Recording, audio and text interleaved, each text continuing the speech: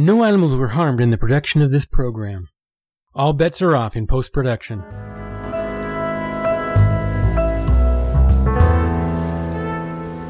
When you need a private eye and times are tough, you may not have the resources to afford Mike Hammer, Candy Matson, Bill Lance, or Mr. Moto. So who can you turn to except... T-Bone Stone, the discount detective. Yes, T-Bone Stone gives you more value for your covert detection dollar. Today's exciting episode is called The Case of the Rational Catastrophe and stars Jake Vandebrake as T-Bone Stone, the discount detective. This program is brought to you by Biggs Messenger Service. We get your papers delivered so fast you'd think we invented time travel. Trust Biggs Messenger Service. We know a shortcut.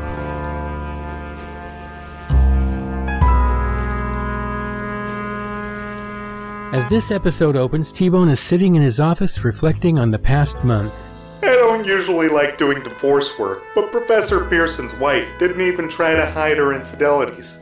And even though I had told Sandra White I didn't do insurance work, she wanted to send me easy money jobs by way of thanks for the work I had done on the McGuffin Diamond Scam and the American National Labs investigation.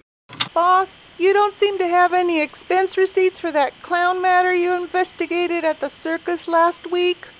This is no laughing matter, T-Bone.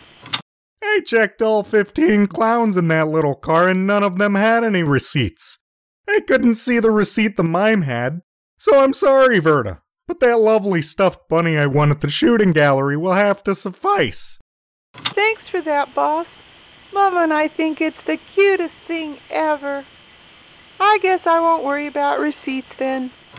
The only other interesting case lately was a couple of weeks ago. There was a break-in at Crossroads City Fine Men's Clothes. The owner hired me when the police gave the case a low priority. The hoods that robbed the place got greedy and took the box of Bob's Donuts as they fled the scene. I had Billy organize a legion of kids to search trash cans for the empty box. One of them, an industrious little fellow called Stinky, found a box from Bob's Donut Shop in front of a residence on the other side of town. On a hunch, I staked out the place, and sure enough, the thieves were selling fine men's clothes out of their garage. Crenshaw gave Detective Edison the credit for the collar, and all I got was a sore back from sitting in my car. Hey, T-Bone, the script says it's time for a flashback. We've never had one before. How does it work? It's pretty cool. I'll show you. Here we go. I'll cue the sound man for a flashback effect, then continue with your line.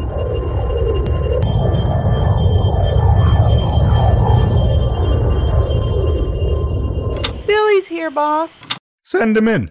But tell him it's a flashback, and not to say anything too current. Hiya, T-Bone. How's things? Still a little tired from all the work we're gonna be doing, but I bet you won't feel it at all. I'll be feeling chipper, T-Bone. That old saying that youth is wasted on the young is true. Billy will be working harder organizing the search for the donut box than I will by staking out the house, and he'll be feeling chipper while I'll get a pain in my neck and back from sitting in my car. By the way, T-Bone, I'll pay off all the kids who are going to help with the search with a shiny new silver dollar each. And a fin for Stinky, the kid who'll find the box. And I'll even have a couple bucks left. Keep it, Billy. You and Shirley McMillan go to the malt shop and order a root beer float with 2 straws. Gee, thanks, T-Bone. You're the best.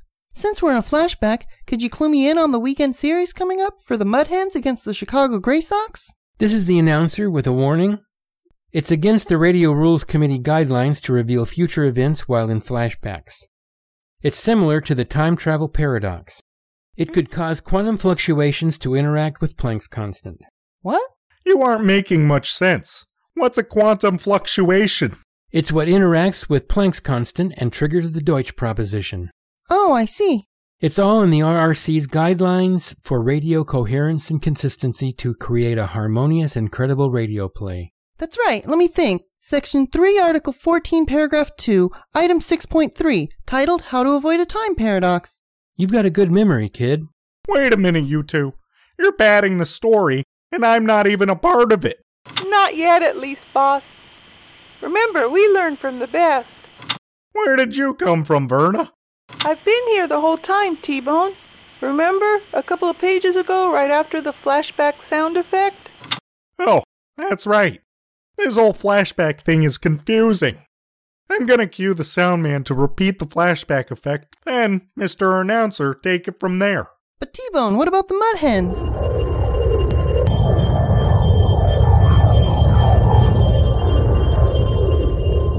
As T-Bone and Verna return to the present, T-Bone makes a startling discovery. Billy wasn't here before the flashback. Why is he here now? I don't know, T-Bone. I feel kind of weird. Like I shouldn't be here. T-Bone, is this a quantum punctuation or something? Check outside to see if there's another Billy out there, and I'll rush out the side door before the RRC figures this out. No, Billy. I'll throw this to a break and leave the office. There won't even be a sound effect of the door as I exit. Go on, sound guy. Swell the music and throw this to a break before we all get in trouble.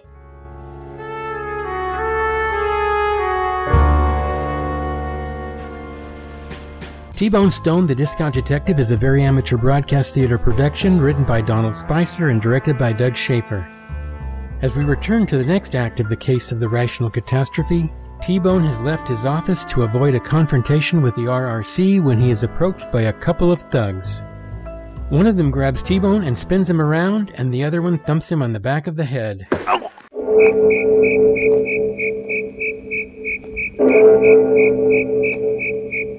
When T-Bone regained consciousness, his head was spinning like a kid's top from a cheap dime store. He remembered being accosted by two big lugs. He woke up in the trunk of a car with a black hood over his head. I don't know how long the ride was, but the car stopped, and I was muscled out of the trunk by the creeps and half carried, half pushed somewhere behind a sliding metal door. I was sitting with my wrists cuffed, and when they pulled the hood off my head, I tried to stand. Some sort of brutish hand pushed me from behind, forcing me back into the chair. T-Bone Stone. How long has it been since we last met? Not long enough, tough guy. Wait a minute. You're Leonardo Cantalone from the Detroit Mob. I thought you had a comfy 6x8 cell at Penn State. I mean, the state pen. Very humorous, Gumshoe. I checked out of that particular institution earlier than the authorities expected. That's 3 4-syllable words in one sentence. I'm impressed. I thought your Neanderthal brain could only conjure up mumbles and grunts. Knuckles, teach our guests some manners. One guy thumped me on the side of my head and I hit the floor. The guy behind me picked me up and planted me back in the chair. I guess I should have reserved the right to remain silent. Let me give you a suggestion, T-Bone.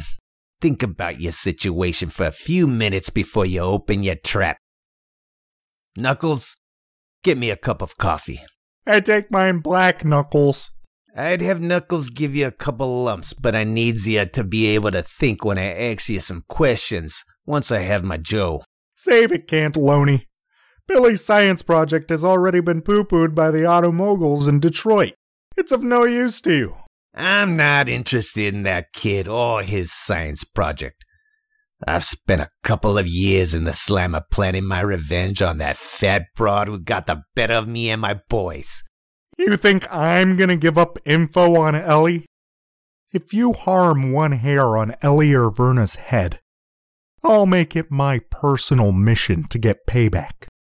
And with extreme prejudice. What makes you think you're gonna be in any condition to do anything? It's my show. I'm the headliner here. I always bounce back. You ain't never met Knuckles and Leadfoot.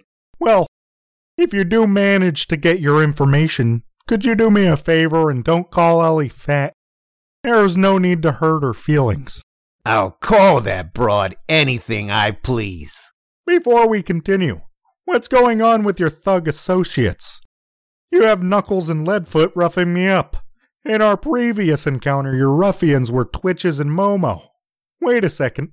There was Mad Dog, too. Well, Twitches and Momo are working on the Junior District Attorney show this week. Mad Dog gave up the business and went back to work in his brother's butcher shop in Tulsa. That's too bad for Mad Dog. He had a good voice. It's a shame he didn't have any lines. But back to the narrative. Yeah, we wouldn't want the RRC to have our microphones muted. Talk about extreme prejudice. Speaking of extreme prejudice, Why don't you down that coffee? I hope it burns your tongue. You ain't getting nothing out of me. Don't be too sure, Peeper. Knuckles and Leadfoot are real good at getting information for me, if you catch my drift. One of the two hoods produced a leather pouch and opened it up on a nearby table. It contained what looked like stainless steel surgical and dental instruments. To keep the audience from hearing the screams of terror, why don't you throw this to a break? Yeah. You guys are gonna be shrieking like little girls when I get out of these cuffs.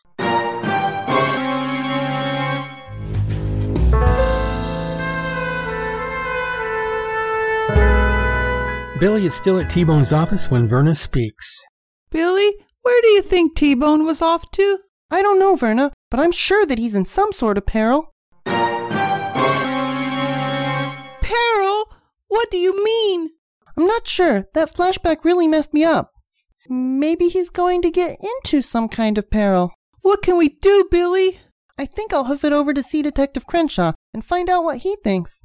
That's downtown. Won't it take a while to get there? It won't take me long at all. I know a shortcut.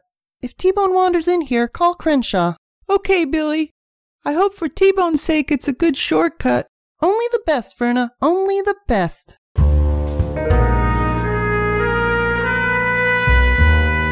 By the time the music fades, Billy is in Detective Crenshaw's office. Well, Billy, what can I do for you today?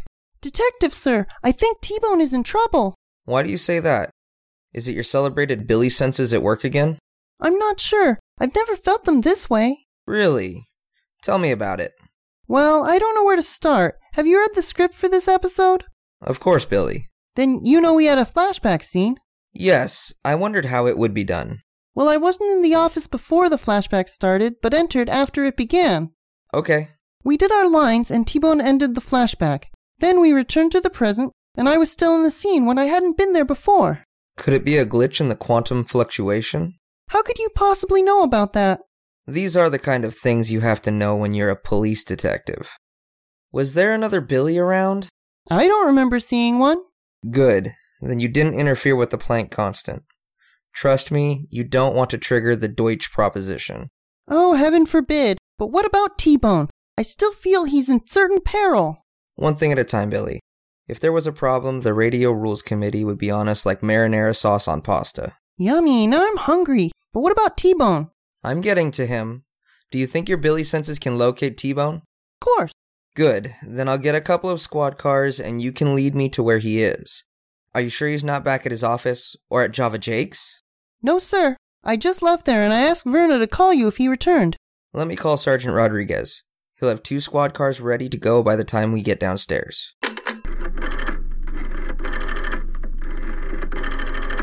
Sergeant Rodriguez? I need 2 black and whites ready to go. I'm going on a little manhunt for T-Bone Stone. Thanks, Sergeant. Do you want to throw this to a break to give us time to get on our way? I'd be honored. Soundman, swell the music and throw this to a break.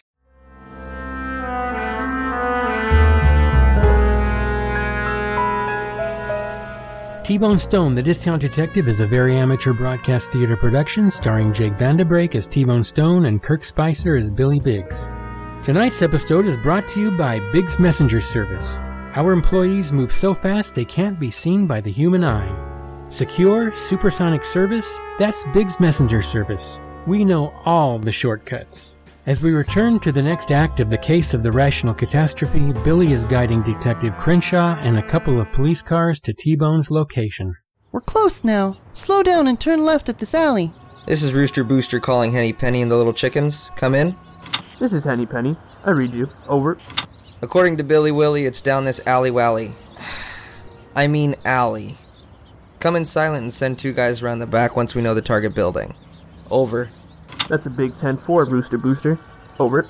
Do you see the target, Billy? That Quonset hut, right there. Are you sure, kid? Except for that mud hens thing, which you totally misunderstood, have I ever been wrong? Henny Penny, it's the Quonset hut just beyond where I'm parking now. Over. Roger Dodger, Rooster Booster. Over. Everybody's a clown today, Billy. Here's how it's gonna happen. You stay in the car while we check the place out. I do not want to face your mother if there is a problem. I'll get out of the car and lead the assault. Roger Dodger, Rooster Brewster.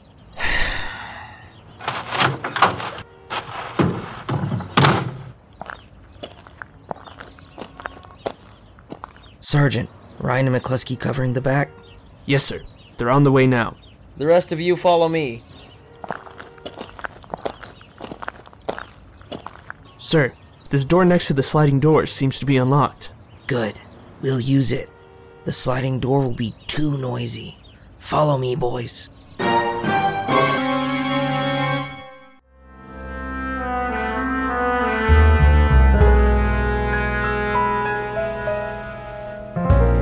The whole operation only took a minute or so. All right. Everybody freeze.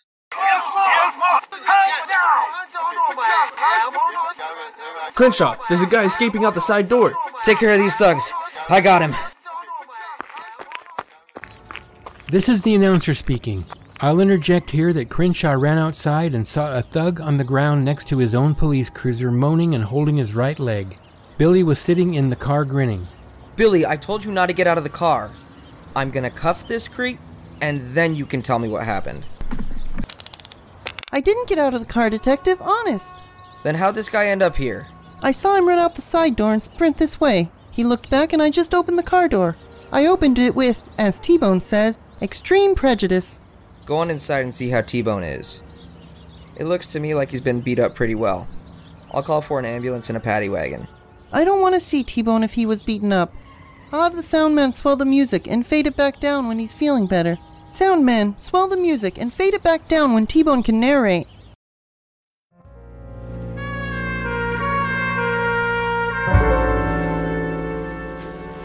We return to the case of the rational catastrophe and the next act of T-Bone Stone, the discount detective. As we return, T-Bone has entered the office of Dr. Klaus Gruber. Dr. Gruber's office was understated. The receptionist's office had a couple of filing cabinets and a shelf with simple knickknacks on it. Behind the desk was a middle-aged secretary wearing thick glasses. Do you have an appointment, sir? Why, yes. Detective Crenshaw of the police department made an appointment for me a couple of days ago. My name is T-Bone Stone. Let me see. T-Bone Stone, yes, you have an appointment. That's why I'm here. Oh yes, I see. Just a moment, please. She looked at her desk calendar and handed me a clipboard and a pen. Please fill out these standard medical questions. The doctor has already gotten the report from the police department. Crenshaw had told me to get to the office early. There would be paperwork from the doctor for me to fill out. I filled out the form and handed it to the receptionist. I read about your incident. Are you doing better? I guess better is a relative term. I feel fine, but Detective Crenshaw tells me I have to be passed by a shrink before I can get my private detective license back. I hope you pass. She picked up the telephone and quietly spoke, then set the receiver down and said, The doctor will see you in a few minutes, Mr. Stone. Please, call me T-Bone. And what can I call you? My name is Anna. After a moment, I noticed a manila envelope lying on her desk. Anna picked it up and opened it. Excuse me, I must file this right away. That envelope wasn't on your desk when I came in. You must use Big's messenger service. Yes, doesn't everyone? Did you just sneak in product placement? I smiled because I got the product placement in. Then I noticed a little red light on her phone turn on. She picked up the receiver and listened for a moment. Yes, sir, he's here. Yes, he's filled out the form. Yes, he did his product placement. You may go in now, T-Bone.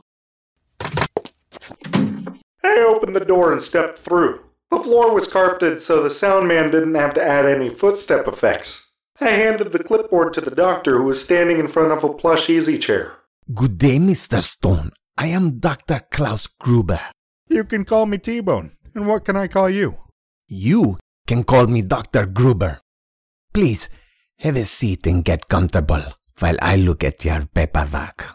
I sat down and looked around. The office was simple with a few paintings of pleasant landscapes hanging on the walls.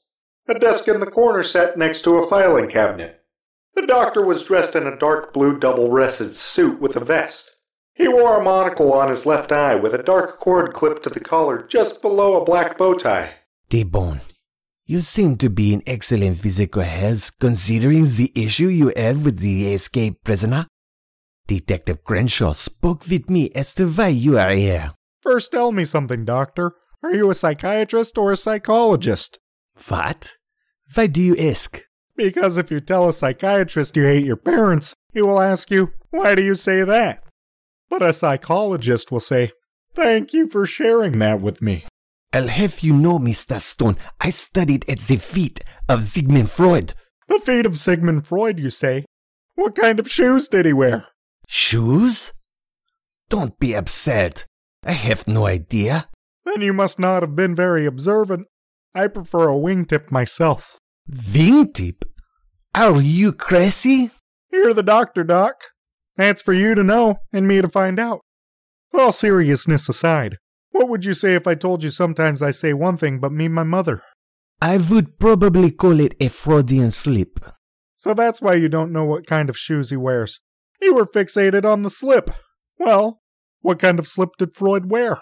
Mr. Stone, you are trying my patience. I'd be happy to, Doc. But how can I try them if I've never met them? Never met who? Your patients, Doc. When can you introduce us? I have no intention of introducing my other patients to you. Well, you're the one who asked me to try your patients.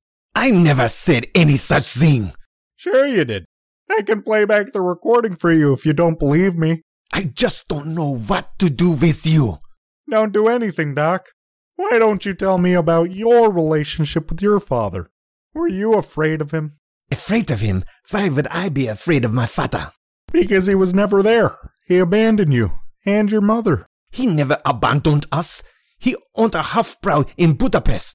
I thought you were Austrian. Come on, Doctor, get your story straight. But I am from Austria, not Hungary. You're not hungry? I'm starving. All this talk is making me famished. Famished will have to wait. You haven't even taken the Rorschach test yet. He produced some cards and handed them to me.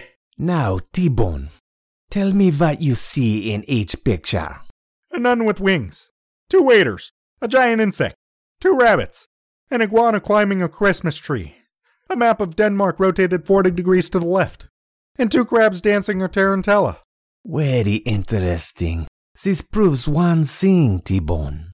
And what's that, Dr. Gruber? That you are nuttier than a fruitcake. I'm not the one with the crazy pictures, Doc. But right now, I'd better throw this to a break. Throw this to a break?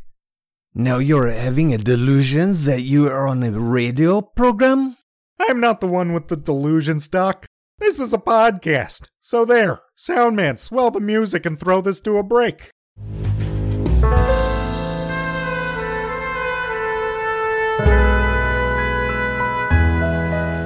We return to the case of the rational catastrophe in the next act of T-Bone Stone, the Discount Detective. As we return, it is the following day and T-Bone had just been escorted into Detective Crenshaw's office. Well, T-Bone, how do you feel today? Detective, I feel like a June bride. Yeah? How does that feel? I wonder, Detective. I wonder. Enough small talk, Stone. I have the results of your visit with Dr. Gruber. What sort of drivel did the good doctor put in his report? He says you were pretty defensive at first, but the results of the Rorschach test confirm that you are completely nuts. Completely nuts? Just kidding. He says you're not suffering from delusions or illusions of grandeur, but he has one bit of advice for me.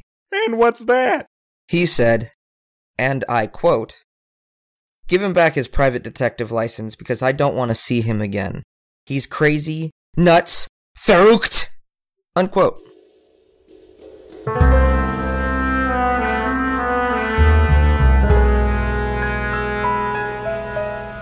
You've been listening to T-Bone Stone, the Discount Detective, a very amateur broadcast theater production starring Jake Vandebrake as T-Bone Stone and Kirk Spicer as Billy Biggs. Also starring Gloriana Spicer as Verna Gibson and Rick Ice as Detective Crenshaw. Additional cast members are Ernie Wilson as Leonardo Cantaloni and Dr. Klaus Gruber, Paula Morris as Anna Conkle, and Emmanuel Martinez as Sergeant Rodriguez. The Case of the Rational Catastrophe was written by Donald Spicer and directed by Doug Schaefer. Be sure to catch our next show when T-Bone Stone says... A proposal to build a bridge from Tierra del Fuego to the South Shetland Islands across the Drake Passage, a wolfbane leaf, and 3 half-gallon cans of aubergine paint spell uncertainty in the case of the unusual side effect. This episode has been brought to you by Biggs Messenger Service. For safe and speedy delivery of your documents, choose Biggs Messenger Service. When it absolutely, positively has to be there yesterday, Biggs has you covered. The art director is George Venegas. Music is by Fesliyan Studios. This is the announcer speaking. Polly Posey likes her clam chowder with lemon. Lemon. Quack.